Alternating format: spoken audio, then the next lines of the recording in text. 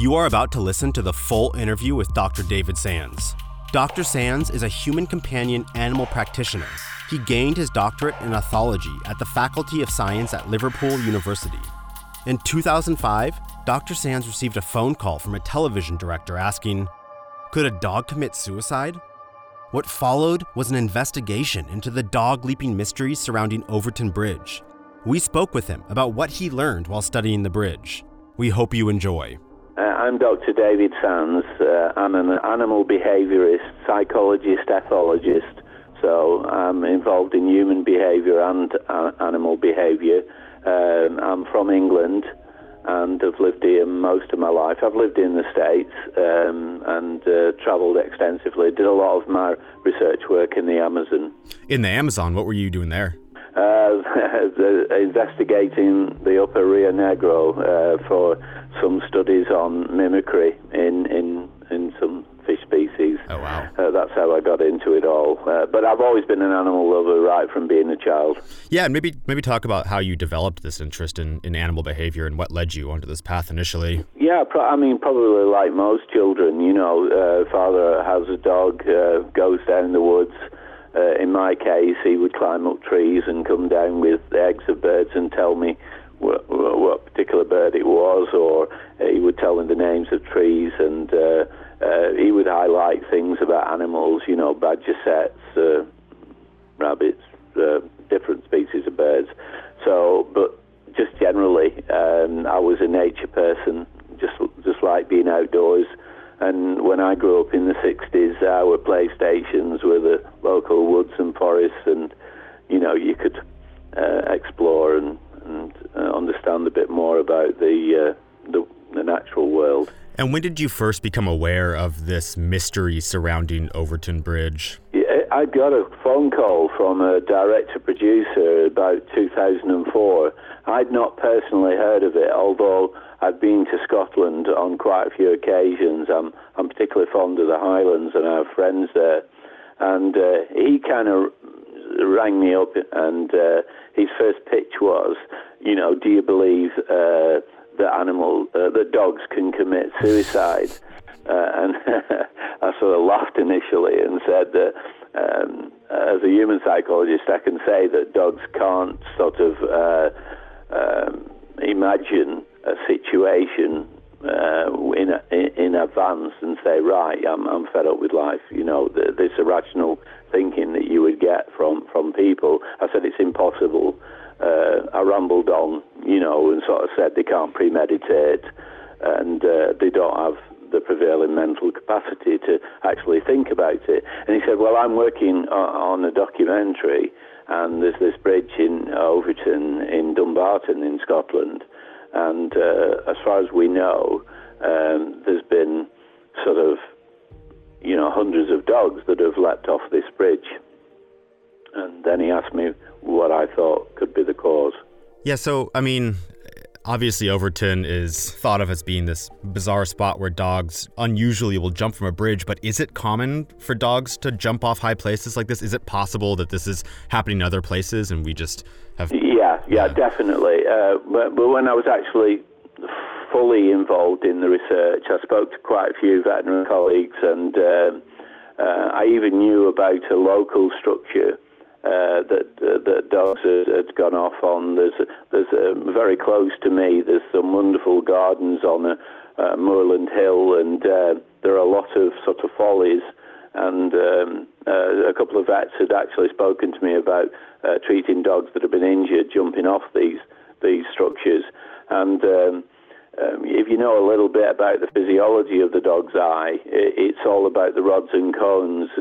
They don't see as distinctly as we do, because a lot of the senses are tuned.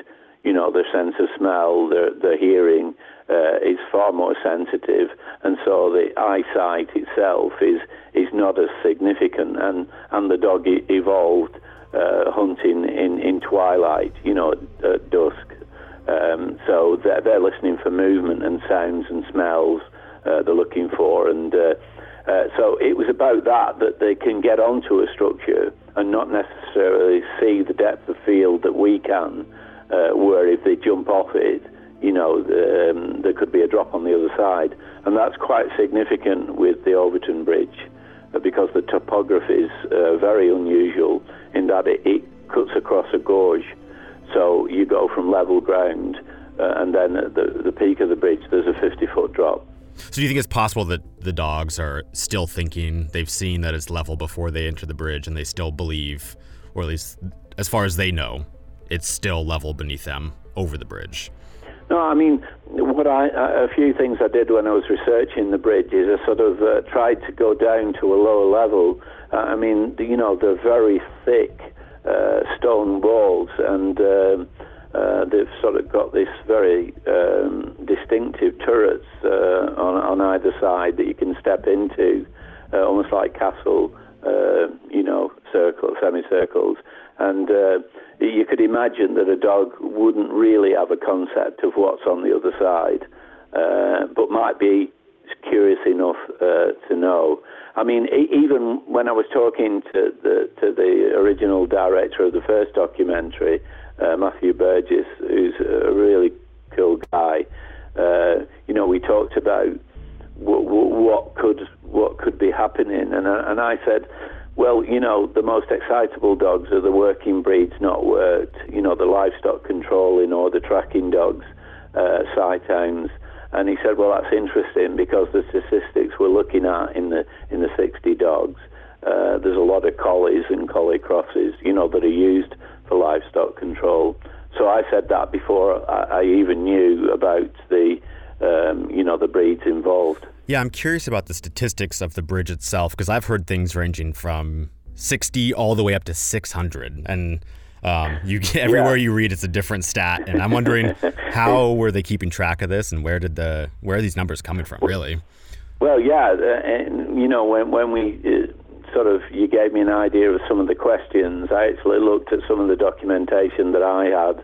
Now, I was given a figure of 50 or 60 in the beginning in 2004, but I saw a headline from the Sun newspaper, which is a popular, red top as we call it, and they say mystery of 600 dogs jump from haunted suicide bridge. But I'm not aware of an accessible, verified statistic, to mean that you could look at online and say this number of dogs. Yeah, and so I guess the number 60 though, do you know where that one came from? Like, is there who's tracking this? Well, I got a newspaper article from a Scottish newspaper, and whoever had done that original research had looked up various articles and notes and sort of counted since the 1960s that there'd been accounts of 50 or 60 dogs, but locals knew that it had happened a few times, and I actually spoke to 3 or 4 people. In the first film, I interviewed Donna, whose dog Ben had done the jump and died, and I also spoke to Kenneth, who was the owner of Hendrix, a 17-year-old dog that had jumped but survived. These were sort of accounts that, we had spoken to the people. There was a lady called Alice and her son Thomas, and they had a Springer Spaniel that leapt from the bridge. So they were accounts that I knew in this current, at that time, Do you remember any of those first-hand accounts? Like, would you be able to maybe recount kind of what they were doing and what happened on the day of? I think the case was initially they were coming out of an area that it's a very rural area, and they're coming through woodland onto the bridge structure, and the dogs. If you've ever seen dogs that are tracking scents and the like, they're weaving. A couple of ideas that I looked at is I'm very alive to the kind of cues that dogs can pick up from owners, and it's a common reaction for people on a high structure, to actually look over And I imagine that people would naturally look over and look down at the gorge because you can hear the water from the stream. And I think in most cases, they're walking along, the dogs have gone into the turret and suddenly jumped off. Yeah, that's interesting. I was wondering if, is there any commonality behind the owner's behavior when these dogs jumped? Yeah, I think you'd need a full collection of first-hand accounts to actually say. But in most cases, people are not expecting it. The dogs are off lead, and they're running ahead of them, and they get onto the bridge. And there are distinct stopping points on either side. But it was the main, depending which way you're coming from it. But it was one side of the bridge that leads down to the gorge where almost all the dogs that I knew of had gone over. So it was typical the first turret, and that was the most significant drop. From the stories that you've heard, is it more common for dogs to die after making the jump, or do they generally survive the fall? Well, out of the 3 or 4 people that I spoke to, 3 died. Hendrik survived because he landed on a mossy section. And at different times of the year, the river would be higher and flooded, and I don't know whether that would affect the bank. But that, in the main, the dogs died from the fall. I mean, in your career as an animal behaviorist, have you ever experienced, jumping off bridges aside, any behavior from a dog that could be considered self-harm? No, definitely not. I mean, that's a projection of a human state, a mental state where you've got irrational thinking, and obviously there are complex sort of areas of depression and bipolar and mental health conditions that put people into that position. Dogs, the primary instinct is to survive, and I mean, there's a million years of evolution in a dog's behaviour. That is to survive, but that doesn't stop them from getting themselves into trouble. I've heard stories about dogs jumping and then immediately running back up the bridge and jumping off again. Do you think there's any truth to these claims? No, I don't know. That's almost an urban myth. I've seen that mentioned, and there was a period of time when various videos were put up on the channels. Some of the 3 documentaries that I was involved in, where people would come on and say, "Oh, why are the dogs going round again and doing it again?" But I didn't know of a single account of that happening, so that could be a myth. You visited the bridge to explore the source of this phenomenon. Can you talk about your initial impressions visiting and kind of what you initially thought could be the source when you visited? I felt it was likely to be a sort of combination of factors rather than one single factor. As I said, there was a common thread of the type of dogs that were very lively and athletic and working breeds. There was situations where you've got almost an optical illusion because, as I explained, the topography goes from level ground to this bridge crossing a gorge, so it's such a radical change. There's a lot of dense undergrowth. There will be a lot of smells and sounds from that. I walked on the bridge, and I was sort of... There is a gothic feel to the bridge, and there's many images that show that, but it is a very, very solid structure, and the walls are a decent height, but jumpable by an athletic dog. And I was sort of very conscious of, on the ground level of the bridge, you can't see beyond the trees that are all around it. So there's not as if there's a clearing where from the bridge you would see a view or a horizon. So I felt that was quite significant. And the walls are very solid, very thick. I could imagine in different weather conditions that could be a factor.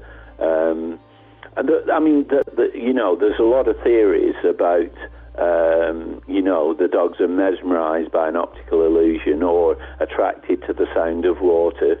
One theory was that the Faslane naval base on the Clyde was radiating some kind of waves that was affecting them. There's some very significant electricity pylons that are local, and they could have created some static.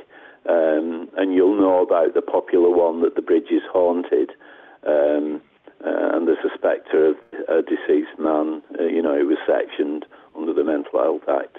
There is a story that hit under when he was sort of having a particularly psychotic episode that he tried to throw a child off the bridge. And that story has sort of added to the mythology, if you like, surrounding the bridge. Is that story true, that he threw his baby off the bridge, or is that just an urban myth? Do you know? No, I think there was an incident, but the baby didn't go off the bridge. I think he was probably stopped. Yeah, very. I mean, the house itself, the Overton house, was used in a maternity sense for a period as well. I don't know whether that's post-war.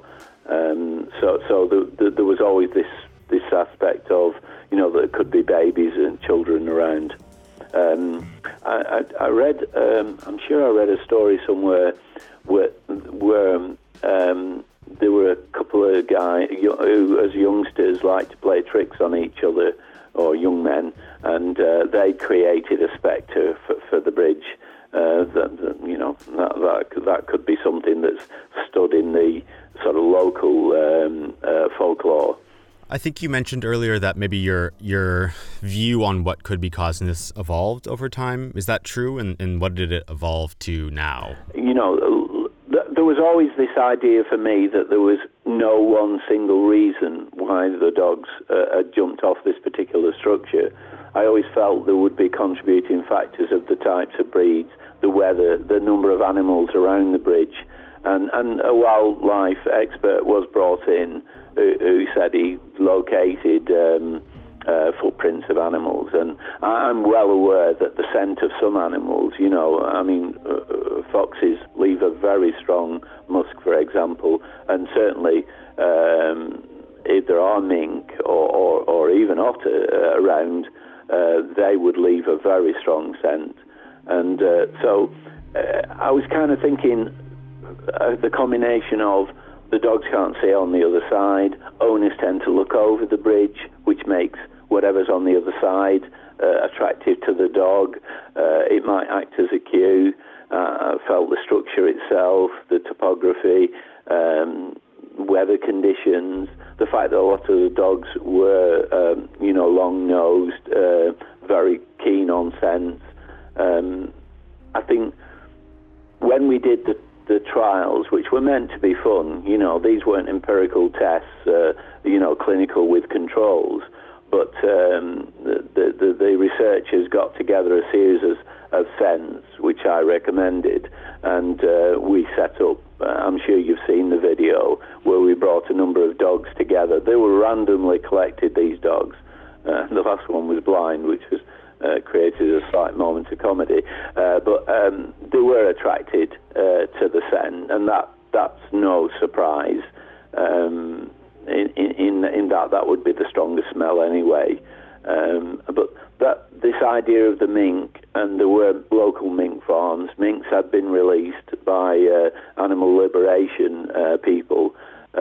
Some people say no, they've never been seen, and yet I spoke to a local angler, who said that he had definitely seen them there's pools above the bridge, higher up on the hill, and he'd seen them fishing. So whether they were otter or mink, they're very difficult at a distance to distinguish. In fact, I'm just recalling right now, when we did the original filming in 2005, I'm pretty sure that I saw a low creature go across one of the border rails fences, in the further field. And I didn't imagine it because I'm used to looking for animals. and that could have easily been a mink or an otter. Yeah, that was actually going to be my next question about the mink, because I know in the documentary, I think mink is put as the most likely cause. And then after looking into that, I saw there was a lot of maybe not a lot, but I think I saw an interview with a local hunter who was in very strong terms saying it's not possible. There's no mink in the area. But you're saying that there actually is like a mink maybe actually released into the area as a possibility. Yeah, I think that's on the record.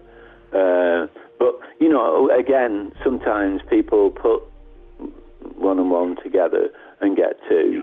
That's never been verified, on a film or documented specifically. I remember the wildlife expert who was with us in the team, because there were sound experts. There was, myself as an animal psychologist and others who were around, who were all doing various tests actually on the bridge. And these things are difficult because one person says yes, another person says no. I don't think that should detract from the fact that the dogs could be attracted to scent.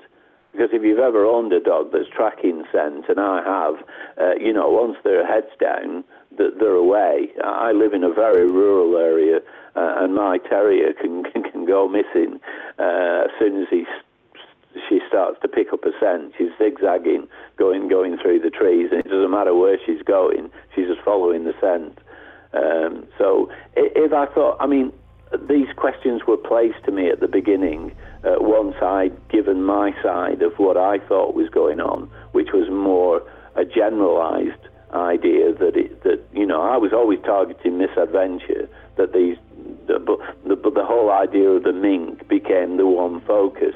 But I'd said repeatedly that I felt that owner cues, the fact that owners would stop on the bridge and look, might be a signal for the dogs to sort of react in a certain way, go off on their own or do something. So that part's modified. Some of the new information that I got was somebody showed me a picture where one of the arches on the bridge had actually been altered. And that person felt that would create almost like a wind tunnel by lowering one of the arches, depending on and I wasn't aware of that, when we did the original documentary. Are the dogs jumping generally from the same type? Are they going for these arches, or is it all over the bridge at different locations? No, it's just these turrets. That's the place where the dogs they don't jump on the main wall. They jump, and on the turrets themselves have sort of slots, if you like, almost like a castle.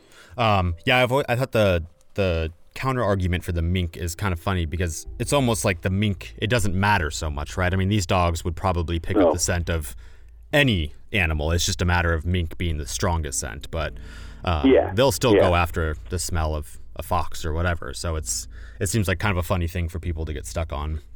Yeah, I think that there was this, one of the reasons was there was this sort of animal connection of animal activists wanting to release the mink that were being farmed. So you've got a sort of a central theme of animals being involved. So I think that story came to the fore. And I'm sure you know yourself, once these things are online, they become fixed as though they're in stone. Whereas, I've always said right from the beginning, one, that dogs definitely don't do suicide, and two, it's more likely to be a misadventure. The dogs are in the middle of something, and it's accidental that this happens. From your visits to Dumbarton, have you gotten a sense from the locals whether most people see this as just like a silly urban legend, or do you think people actually take it pretty seriously there? I think some people do. In the last time I went up there, I managed to spend a bit more time just talking to general dog owners. And, there was a couple of ladies who were going across with 3 golden retrievers. They weren't bothered at all. But they were aware of the stories, and I think a lot of the locals are aware of the stories. So I think the people who encounter the bridge, who are maybe tourists or visitors, who were just there, for a period of time, they might get onto the bridge and not know anything about the previous history, but the locals know about it, and they either put their dogs on the lead as they're crossing, or they don't think their dogs are ever going to jump and just walk through. I think I read that they actually, or someone was trying to put up a warning sign. Was that there last time you went? I'm trying to recall, actually. There was a sign put up, but I don't know whether that was following the first documentary and whether it stayed there. I've seen pictures of the sign, so there was a sign, but I'm trying to think. The last time I went up was the last documentary, the one, I think, I can't remember if it's the William Shatner one, or on Weird or What, or, yeah, it's always good talking to Captain Kirk, yeah, that's awesome. But there was definitely a sign put there, but how long it stayed there as a permanent sign, to be honest, I don't know. You talk about the Overton Bridge kind of becoming a fixture of your media life. I think the main documentary I saw was probably the original one that you did. I'm interested, like, how many media appearances have there been, and how much interest has there been generated since that point? Well, it depends where it's being screened around the world. Sometimes the documentary comes up in other countries. And obviously, every subsequent documentary, whether it's for the Wild Files or the Weird or What, or some local media students did a film. In fact, I went up to the local structure here near where I live with them and talked about the fact that dogs had jumped off other structures, and it wasn't just this bridge. But I think as there's a peak in either people's interest or there's a big interest on the science-fi, the horror, the drama, so as soon as they go, I think I remember it once being in the top 20 haunted places in the world, and all of a sudden the little segment of the original documentary on my own channel sort of got lots of hits. And then, I'd get loads of weird comments, and I'm sure you know that there are people who are keyboard warriors who have an opinion and get involved. It always makes me smile. But I mean, there was a period where every week a researcher was calling me, and they could be from Japan or from North America or in Europe. In fact, the last article I did as an interview was for a German magazine. That's really interesting. I wonder, I mean, before that initial documentary was put out, do you think there was as much interest in this topic, or do you think that kind of spawned all this modern interest and discussion around it? I think the original article in the Scottish newspaper, I think that's probably where it started, and then it was picked up by other more national newspapers, and that probably got the original documentary maker involved. And certainly once it was made into a program, that kind of increased the exposure. And it is quite an interesting place to go and see. But this story is the one. And there's in the Far East, there's quite a big interest in the mythical, isn't there? So there's always a lot of interest from sort of Japan. Yeah, I mean, maybe you could talk just kind of like what your reaction is to that belief that there could be something supernatural in origin behind these dogs jumping. Well, I try to come from a scientific approach, but people, if they believe in it enough, it becomes real. If you know what I mean, there is a psychology in it where you can almost, absorb it yourself. I think it becomes a more exciting story when the supernatural ideas, become involved. And, I've been involved in documentaries where mediums have gone onto the bridge and said they can hear stagecoaches and dogs. And all I can think of is the Hound of the Baskervilles, in Sherlock Holmes. But it adds to the drama and the theatre of it. And it's one of the great things about being human, isn't it? That we have these stories running in our heads, and we're inspired by other people's stories. So I think as a theme, as an interest, it is quite exciting.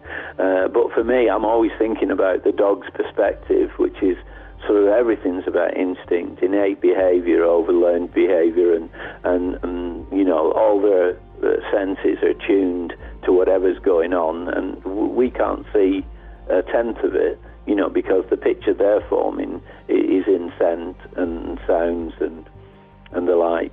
So it makes us, for me, it makes it interesting as an animal story, and the documentary makers who made it were some of the best. I think, apart from work that I did with the BBC on what to do in a dog attack, and they approached it from a very scientific level, I think it was the most absorbing of the documentaries that I've been involved in, because usually it's about, you know, pets going crazy or whatever, and I try and avoid all that now. I mean, you know, it's entertainment, but I'm interested in the behaviour and you know what we expect from our dogs, and that in itself is a story, isn't it? Because the role of dogs has changed over time. You know, you've gone from almost all dogs being working dogs and having a task to now dogs being able to sense pre-seizure states and cancer, and you know, can detect TNT and so many different things as working dogs and utility dogs and helping dogs and animal-assisted therapy. You know, the role of the dog has changed, and then they're also accessory, aren't they? So if you're a celebrity, you've got one in a handbag, or if you're a local drugs baron, you've got these Hounds of the Baskervilles by your side. Could you kind of describe just kind of what the area looks like around the bridge and what the bridge itself looks like? Yeah, if you could sort of zoom in almost to it, it's almost hidden from afar. You drive into it or you walk into it, and it suddenly appears like the set of a film. And you've got this sort of Gothic-looking house at one end. You've got this sort of very thick sandstone walled bridge going across. It's not that great a bridge, you know. It's not San Francisco Bridge. It's sort of like a stone structure that runs, what could we say, 100, 200 yards or whatever. It's surrounded by woodland and flora and fauna, sometimes very overgrown. And as you come into it, it's sort of, spooky. It's like something you'd expect from a horror film, if you like. And then as you sort of leave the bridge and go on to the other side, you're into almost parkland. Now, if you actually go and stand in the turrets, then they're on either side of the bridge. You can look across, and you're either looking down at a gorge with a stream running through, which can be sort of fast and flowing if the rains have been strong, or it can be very low. On the other side, you can sort of look towards almost the Scottish scenery of woodland. So it's sort of set in the middle. It looks almost like in the middle of nowhere, but there is a town not that far away. But it's set in a very rural location. I feel pretty confident that if it was just a boring steel bridge, we wouldn't be hearing these sort of stories coming out from it. It's true. Yeah, and you know what's interesting as well? It's different in daylight than it is at night time. And I've gone onto the bridge at night time during some filming, and it takes on another character, you know, very much a sort of almost gothic horror film set. So it's kind of almost like dropped into it, like, you know, like a folly. It's not sort of part of a general architecture of the area. It's sort of there. I think that's perfect to say. It's like a set from some horror film. You mentioned something about people saying, I hadn't heard the theory before about static electricity from electric pylons. What is that something that even affects dogs? Like, could that actually have a physical effect on dogs? Well, that's hard to say because there's two fields of thought about it that high static can have an effect on people. Can there are some people who think that it can give them headaches. It's part of an electrification. They're quite significant, the pylons going in I presume from power station across into the main town city beyond it. Could dogs pick it up? I mean, you can hear buzzing. If you've ever walked in a field where there are these huge electricity pylons, you can hear them, can't you? So I would imagine a dog could hear that. But when we did sound checks, there was a sound engineer who came onto the bridge. There was nothing, great picked up on that. I mean, and again, the idea of these nuclear submarines, at the base at Fastlane, which is on the Clyde, that they could be producing something, I think was all part of, almost a James Bond story. And what did they think the nuclear submarines were? Just like a noise, a sound, or that? Yeah, possibly from the nuclear aspect of the submarine, the machinery. But again, that there was nothing to quantify. But it all creates these. If you went through the list of what people think, what are the prominent theories? I think you wanted to know, and the sort of go down in order of. If you're thinking about the drama, the main one is that the bridge is haunted, and that things have happened on that, all the way down to something simple like extreme weather conditions. But this is where I think there could be a recipe for what's going on in that. There could be the sound of water, which would attract the breeds that are used to going into water for game. A lot of the Springer Spaniels and dogs like that, Newfoundlands, Labs, Retrievers are all water-based dogs. Could they be attracted to the sound of water? Yeah, it's possible. But a lot of the breeds that I looked at were collies or collie mixes, which is more a livestock controlling dog. The ones we've mentioned, the Fastlane, the naval base producing something, the electricity pylons. The last option that I sort of thought about, having been given the information, was that the bridge had been structurally altered, and I could see from the pictures before and after that they had lowered one of the arches, and on the bridge there's a main arch and then two side arches, and one of the arches, the side where the dogs jump from, interestingly enough, had been lowered, and the theory was then that in certain wind conditions that would create a howl or a sound, but I don't know of a recording of that ever happening. But that was new information for me, and I think that was someone who pointed that out to me on Twitter last year or the year before. I've had a drink since then. You mentioned that they generally jump from the archways, but is it always, I think you just said, is it always the same side of the bridge even too? Yeah, I think so. If I remember rightly from the research. I was looking for my original folder of all my information, but if you understand that I've got 40 years worth of files and books and references, and I have a huge library of things to do with animals and human psychology, and I thought, how can I locate this?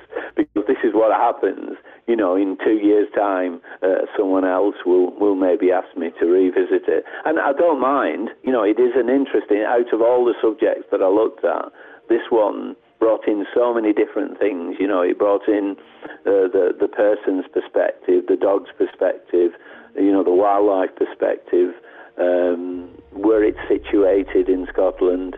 I mean, that's another thing, I remember talking to another psychologist who said Dumbarton had the highest rate of sort of suicides and mental illness which is not something to laugh about. But I suddenly thought, here we are, we're talking about dogs committing suicide, which is impossible. But because of the lack of employment and a general rundown of the area, there was this situation where there were a lot of people who were wandering around depressed.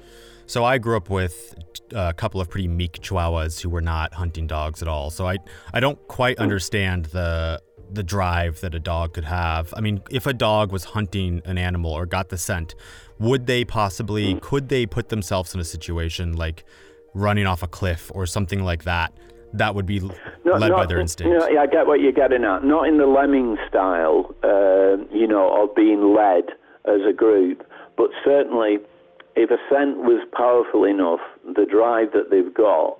I mean, some dogs, in terms of generations, are very close to actual working dogs that are used for hunting or dogs that are used for livestock controlling or whatever. They're not just companion animals. You could say the Chihuahua has been domesticated for a long time, but some of these dogs have actually come directly from working stock that belong to farmers or, people who go shooting. So now their drive, their trait that they've been selected for in the last few centuries is accentuated. So if they picked up something, whether it's movement, if it's a sight hound, or whether it's scent, if it's a scent hound, that drive is incredibly powerful for a dog. And they almost become blinkered, when they're on a trail. And some dogs have this greater drive than others, and it's very much breed. We've been selecting for traits in dogs for centuries, and whether it's to seek out game, flush out game, control or guard, protect, all these traits, like the terrier group, I think the oldest DNAs in the dogs are the Mastiffs, which are the giants, and the terriers, which is the smaller group. And there are stories of terriers being taken to Malta by the Phoenicians, thousands of years ago for vermin control. And you ask anyone with a terrier, for example, and they'll say, show them a rat, and it's dead. So I don't know what the drive is for a Chihuahua. I don't know I'm trying to think what they were used for, because most of the Chihuahuas that I see are sort of lap dogs and are more like people than dogs.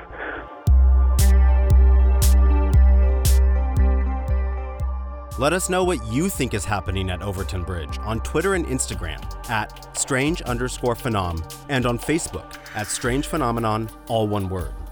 Strange Phenomenon is hosted by Ray Tarara. It's written and produced by RJ Blake and Ray Tarara. Theme music by Tara Monk. Additional music provided by Sergei Cheremizanov.